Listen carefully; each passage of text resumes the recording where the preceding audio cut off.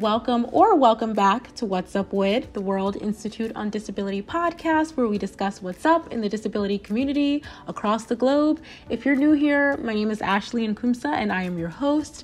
Now, on today's episode, it is my pleasure to share with you a thought-provoking conversation that I had with the one and only Emily Liddell. If you're not familiar with Emily, she is a disability rights activist. She's an author and a digital communications consultant, and she has a brand new book entitled Demystifying Disability: What to Know, What to Say, and How to Be an Ally. And we chatted a little bit about what it means to demystify disability and what the role of allies is within disability activism. It was an absolutely incredible conversation, and I hope that you enjoy it. Thank you so much for joining me today, Emily, to have this conversation about how to be an ally to the disability community and your new book, Demystifying Disability. My first question for all of our guests is always, how are you doing today? That is a fun question to start out with. I feel like we always jump right into the conversation and we don't get a minute to take a deep breath and check in. But yeah, I'm good today. It's a Monday when we're recording this, but I'm feeling pretty energized. Mm-hmm. Same here. I think there's something in the air. Like, I don't know. I just feel energized despite the fact that it's a Monday. Normally don't feel this way, but yeah, I think I'm just excited to talk to you, really. Oh, I can't wait for this conversation. I think it's going to be great. Yeah, it's an important one to have for sure. So our audience can get to know you a little bit better. Can you please share a little bit about your background and how you got involved in the disability inclusion space? Sure thing. So I was born with a physical disability called Larsen syndrome. So it's a genetic joint and muscle disorder, and I'm a wheelchair user. My mom has the same disability that I do, and my uncle, her younger brother, has it as well. And so disability has always been a part of my life. But when I was 10 years old, I had the opportunity to actually appear on multiple episodes of Sesame Street to talk about my experiences as a kid with a physical disability. And that, in hindsight, really was what sparked for me this passion to educate others about disability. And so since that time in my life at age 10, I've been gradually developing and refining my voice for advocacy and, doing so while also continuing to learn from and connect with so many incredible people within the disability community. So it's been a journey to get to where I am today, and I'm still constantly learning. Mm-hmm. Yeah, Sesame Street, that's an amazing start. I remember as a kid, my mom had to pry me out of the house. I was obsessed with that show. Oh my God. Elmo was I had a doll of him and everything. Really a cultural, beyond everything, a cultural phenomenon, and really educational, and the way that they tackle issues in such a way to teach children, because that's when we need to start learning about these things. So really amazing that that's where you got to get your start. Yeah, and I think there's room for improvement in all areas of representation, and there are certainly communities that could be better represented on Sesame Street. But at the time, I think that what they were doing was pretty powerful because they gave me the opportunity to help shape the story around what I wanted people to know about disability, even at age 10. And so while there's always gaps in representation, I'm also a big believer that every little bit of progress is incredibly important. And so to have had even the tiniest role in that progress is something that I don't take for granted. Absolutely. Yeah, you shouldn't. Yeah, for sure. So your new book, Demystifying Disability, lays out what to know, what to say, and how to be an ally. Can you tell us, what exactly does the phrase demystifying disability mean to you? That's such a great question, because I want to be very clear that I do not mean demystifying every single disability, every single part of the disability experience. I mean demystifying some parts of what it means to be disabled. And obviously, a catchy book title would not be Demystifying Some Disabilities, but Not All Disabilities. So, we went with Demystifying Disability because it's a catchy title. But in reality, what it means to me is that I'm offering people a starting point. This is not the definitive guide on disability. This is not the encyclopedia of disabilities. It is not the Bible of disabilities. I am not in any way, shape, or form saying that I am the expert on all disabilities. What I'm saying is that I want to start a conversation.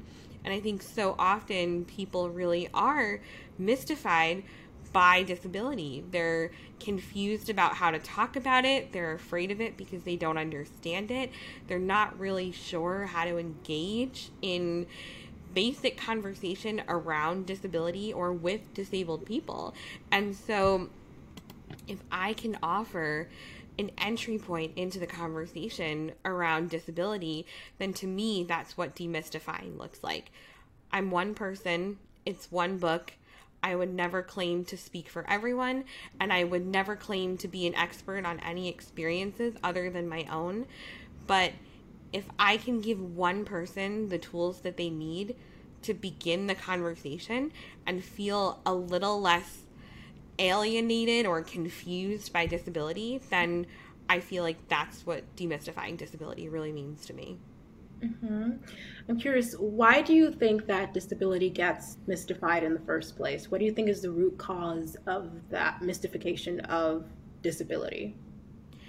We live in a world where we're socialized to be ableist, and we're socialized to look at disability as shameful and as negative. And so my goal has always been to flip that script and to say disability is not shameful. Disability is just part of being a person.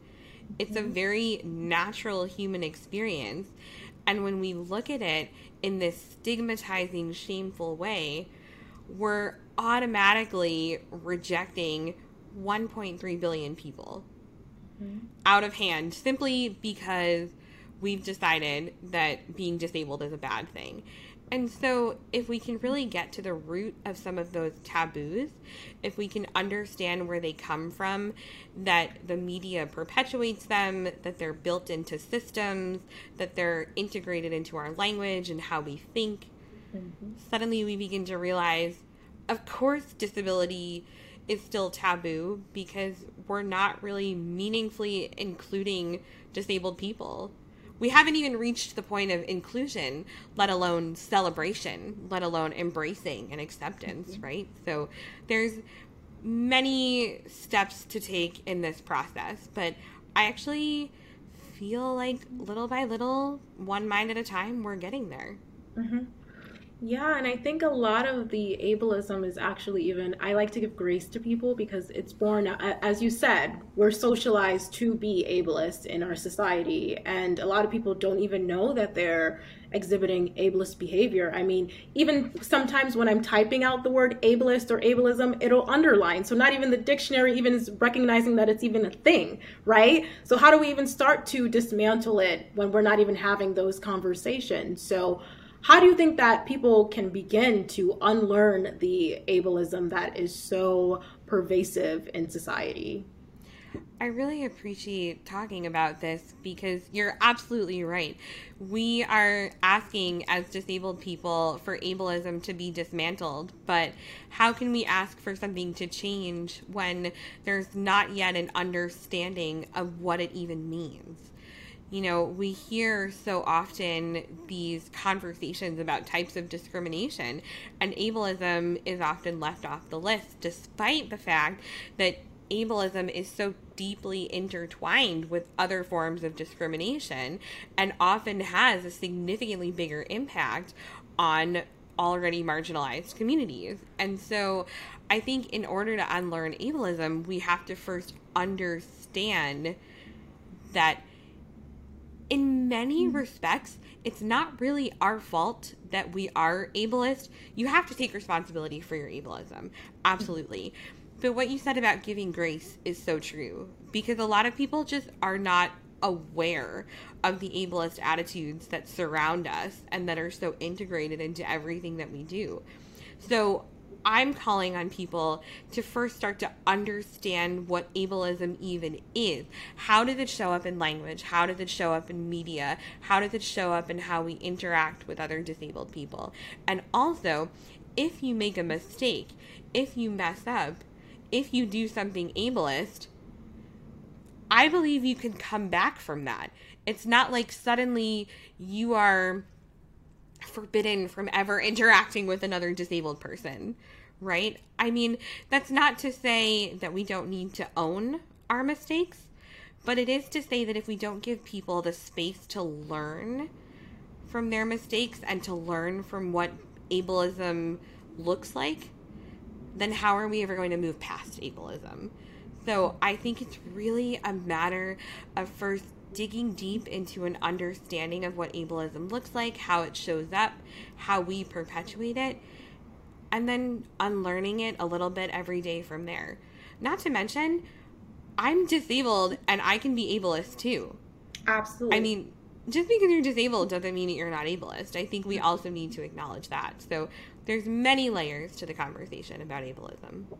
Yeah. And you mentioned that interconnectedness. So many of us within the social justice space are fighting for, seemingly on the surface, right, different issues, race issues, women's rights, LGBTQ rights. But it's really interesting to find that most of these issues were born out of the same kind of root cause. And when you start to dismantle one, you'll find that you're dismantling the other as well. So I think that we need to work together within the social justice movement to be inclusive of all of the intersectional identities, because like one system, it all empowers each other, So I think that's 100%. I find it so frustrating sometimes when people say that they advocate for one cause but not for another, because we're all, and I don't mean this in like a let's hold hand kind of way, I literally mean we are all interconnected. And if you're fighting against ableism and you're not also acknowledging the ways in which racism or transphobia or xenophobia, for just some examples, are so deeply intertwined with ableism, you're not really fighting ableism. You're fighting part of the problem. Mm-hmm. You're not going to get to the solution if you're not looking at the whole picture. Absolutely. And why do you think that allyship is so important for people with disabilities to be able to achieve liberation? Why is allyship a key part of that? Allyship is such a complex topic, and I, despite the fact that it's literally in the title of my book, struggle with that word, and I know that many other people do as well. And I know that often people try to use the term accomplice or co-conspirator instead, but really the problem with allyship is that we tend to call ourselves good allies. We tend to say, oh, I was a good ally today. But it's really not about that. It's not about giving yourself that name. It's about taking action and recognizing that allyship is very much a verb. And so allyship is a practice. And for disabled people, I think there's so often this misunderstanding about allyship that we don't need to be good allies because we are marginalized, right? Mm-hmm. But that's not true.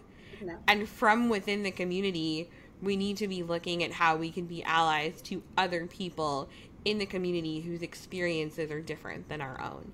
And so for me, as a white physically disabled woman, my job is not to be the sole authority on disability, because I absolutely cannot speak to what it is like for someone who, for example, is Black and cognitively disabled, who is Asian American and transgender and has a chronic illness, right? I'm coming up with examples because disability cuts across any and all other identities, and we can't forget that.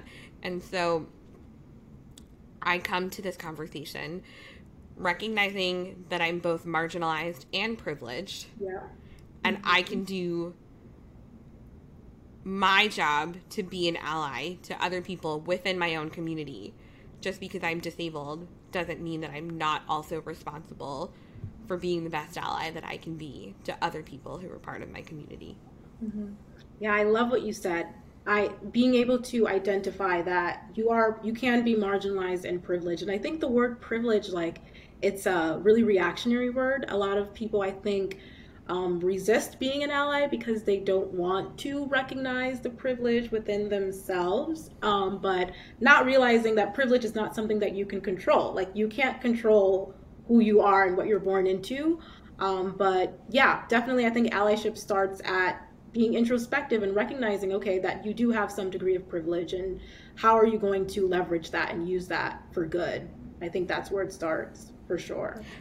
Yeah, I'm really glad that you pointed out that you can't control privilege, because I think that sometimes there's this misunderstanding that we can just sort of shake off privilege and only focus on the ways in which we're marginalized or those experiences that we have.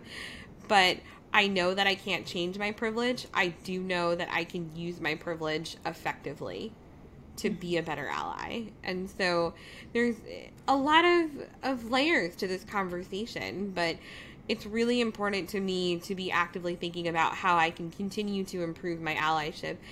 Even with this book coming out, there are ways that I can do better. And I never ever want to stop learning and doing better. Can't get enough of What's Up Wid? Great news! We've recently welcomed a new addition to our What's Up Wid franchise, our monthly newsletter. Our What's Up Wid newsletter highlights our latest blog posts, podcast episodes, videos, and news media features every single month. To sign up, visit our website at www.wid.org and click on Sign Up for email updates from WID, located on the left, and subscribe to our monthly newsletter so you never miss out on What's Up with WID. If you're a fan of the What's Up Wid podcast, you can show your support with a small monthly donation starting at just 99 cents. Make a contribution today by clicking on the listener support button on our podcast website located at www.anchor.fm/WID-org. How do you think that an ally can, because sometimes allies take up too much space? When and how can they pass the microphone? Like, when do they know that it's the appropriate time to pass the microphone to someone with lived experiences? So how can an ally simultaneously advocate for people with disabilities, but also allow them to tell their own stories? I'm a big fan of passing the microphone, and it's a delicate balance, because when you have a platform and you have an audience and you're using it to educate, you can also use it to amplify. And I think that's the part that a lot of people forget, is that education is one thing, but bringing other people into the conversation and asking yourself where there are gaps is key. And I know that there's still more work that I need to do to ask myself, where are the gaps in what I'm sharing? Where are the gaps in what I'm amplifying? How can I continue to fill those gaps in my work as I move forward?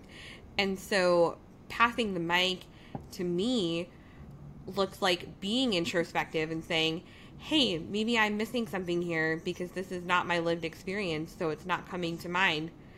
Rather than speaking on what I don't know, let me hand that mic to somebody else. And not only do you hand the mic to the person, but maybe you help that person hold the mic, whether literally or figuratively. Maybe you help that person hold the microphone so that they can say what they need to say and people will listen.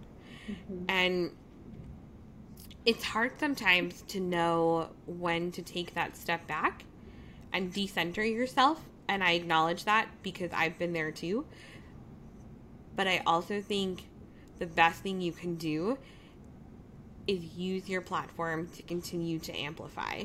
Amplify. And shifting back to your book, I'm curious to know what inspired you to write this book? To be quite honest, this was not the book that I originally intended to write. I was very lucky to be working with an agent, and I thought I would write a book relaying my experiences being the disabled daughter of a disabled mother. And then my agent came back to me and said, hey, what about a book that starts conversations about disability? And I felt like, why not take on that challenge? It's a huge challenge, and it's not one that I've taken on perfectly. I'm not going to get everything right because, again, I'm one person and it's one book. But I think that if I can spark conversation through this book, that is my end goal. And that was really what inspired me the whole way through, is thinking about how people were going to have conversations and hopefully want to dive in and learn more about disability after reading this one book. Mm-hmm. And what kinds of conversations do you want people to be having, and what's the key takeaways that you want people to have once they've read your book? First and foremost, I want people to have conversations with themselves. I want people to really ask themselves how they feel about disability, how they think about disability, how they understand disability. And this goes for whether or not you identify as disabled. I want people to take some time to think through what disability means to them. And then I want people to take some time to think through how they engage when it comes to disability. What language are you using? What words should be eliminated from your vocabulary? How are you interacting with other disabled people? That doesn't mean that you need to overthink that. That's not what I'm looking for. But are you interacting with people mindfully? Are you recognizing the humanity of disability? Are you watching media that uplifts disability? Or are you sharing that inspiring article that got you to break out the Kleenex, right? So little things I'm asking people to be mindful of when it comes to disability. Have those conversations first with yourself, and then start having them with other people. Did you hear someone say something ableist? Can you call it out? Do you feel comfortable? Did you notice that disabled people were not included in the planning of an event? How can you ensure disabled people are brought to the table so the event is made accessible, right? So it's really a two-part process of your own understanding and then applying that to real-world situations. Mm-hmm. Yeah, and I think of another barrier when it comes to allyship is I find that sometimes people have a hard time caring about causes that are not their own lived experiences, right? For some people, even though disability intersects everyone's life, honestly, for some people, I feel like there's a resistance to, be an ally because they're not having those same lived experiences. So, do you have any advice for those people who might have those barriers of like, having trouble relating to what it really is to live with a disability? Like, how can they get over that barrier within themselves? Because like you said, the first thing is to look within yourself, and how can they get over that part of it? I think there's a fear of the unknown, and for so many people, disability is unknown, despite how common it actually is. And statistically speaking, you or someone you know definitely is disabled. But because of that taboo surrounding it, there's a fear, and so we don't want to think about what reality could look like if we were to become disabled tomorrow. But I like to remind people, as do many disability advocates, that the disability community is one that you can join at any time. And so that's not meant to be threatening. It's rather a call to action. If anybody can become part of this community, if your loved ones already are a part of this community, why would you not want to actively contribute to making the world a better, more accessible place so that you tomorrow, who may become disabled, can benefit from that? If for purely selfish reasons, why do you not want to create a world that would work better for you? But more to the point, why would you not want to create a world that works better for everybody? Nothing about creating a more accessible, inclusive world is going to make it worse. It's only going to make it better for everybody. And so I ask people to look at it from that perspective. It's not like you're just making the world better for some people. If you start caring about disability, you're literally going to improve things for everybody. Yep. I think about curb cuts and how that helps people, delivery people using dollies and women with strollers and like things like that, that closed captioning, open captioning, like how that benefits people, everyone, around the world, and not just even people with disabilities. So yeah, like life gets better. I think of what we're doing right now, having a online conference conversation, how that, benefits people with disabilities as well. And if anything that we've taken away from the last, what has it been, like 18 months of being in COVID, is that, yeah, when you make things accessible, everyone wins. I love that you brought up curb cuts, and I think you were pointing to the curb cut effect, which basically means that not everybody can get up a curb, but curb cuts will work for pretty much everybody, right? Whether it's someone pushing a stroller, somebody on roller skates, somebody wheeling luggage, whatever the case may be, pushing a laundry cart, right? Let's make more curb cuts. Let's make virtual curb cuts. Let's make real curb cuts. Let's just create more curb cuts for people so that everybody can use them. It's of benefit to everyone. Why wouldn't we do it? Exactly. Yeah. And what advice would you give to, like, businesses and corporations? Because I think that's where it starts, in terms of our infrastructure and all of that. What advice would you give to them? Why is disability inclusion so important? Why should that be a priority to businesses, do you think, and corporations and the government? On the one hand, I want to make the business case for it, right? And I want to say, quite obviously, disabled people make up such a huge part of the population, even though we're a minority, that it's simply good business to be more inclusive and accessible. But I think beyond that, if we really focus on a culture shift, what we're doing is improving our products, our services, our business practices, our end game for everybody. It's kind of like what we were just talking about. If we are thinking about how we can make our business practices more accessible, if we are thinking how we can make things more usable, if we're looking at a more inclusive culture, businesses are only going to benefit from that. The government is only going to benefit from that because you have an incredible diversity of views, of opinions, of experiences. You have people who are adaptable, unfortunately often because the world forces us to be adaptable because it's so inaccessible. But you have people who are creative, who are innovative, who come to the table with ideas and perspectives that someone who's non-disabled wouldn't have even thought of, that can immediately make your product, your service, your practice, your policy better for everyone. Absolutely. Yep. Couldn't have said it better myself. There's 1.3 billion people who are disabled globally, so that's a huge market share. So where can people purchase your book? Great question. So, Demystifying Disability is available pretty much wherever books are sold. I really encourage people to seek out a copy at their local bookshop if they can, because I want very much to support local businesses through the sale of the book. There's also an audiobook version available for people who are seeking to read it that way, and there's an ebook version available as well. And I've also just put on my website a plain language translation of the book to make it more accessible for people with a range of sensory and cognitive and processing disabilities. That's wonderful. Well, I can't wait to read it. I'm definitely going to be purchasing my copy as soon as we're done having this conversation. And I've had so much fun. It's been such a pleasure talking to you. It really has been great.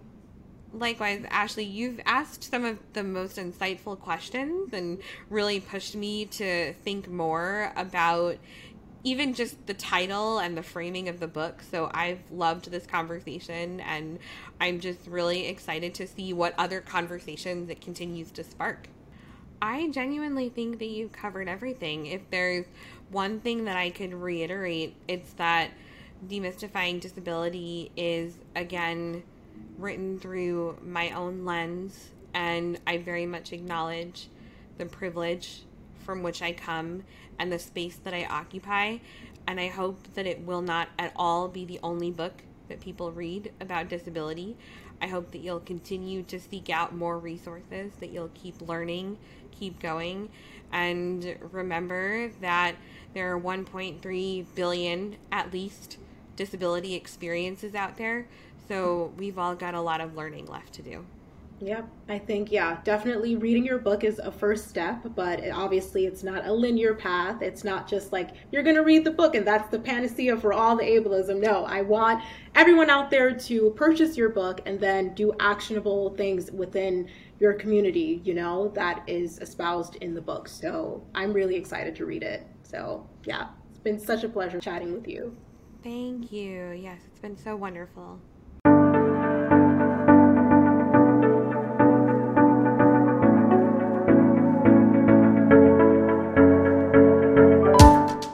Thank Emily for having such an awesome conversation with me about allyship and the intersections of disability and how her book helps to provide actionable steps to help make the world a more accessible and inclusive place. I hope that you all are able to grab a copy of her book, and I want to thank Emily again for that fantastic conversation, and I want to thank you at home for tuning into today's episode. And you can find transcripts and American Sign Language interpretations as always for today's episode and all of our past episodes on our website at www.wid.org/what's-up-wid. And if you enjoyed today's episode, be sure to share it with someone else that you think will enjoy it too. Now it's about that time for our famous last words here on What's Up Wid. To paraphrase one of our founders, Ed Roberts, we need to get out there and change the old attitudes so we can build forward better. Thank you so much once again, and I look forward to talking to you next time.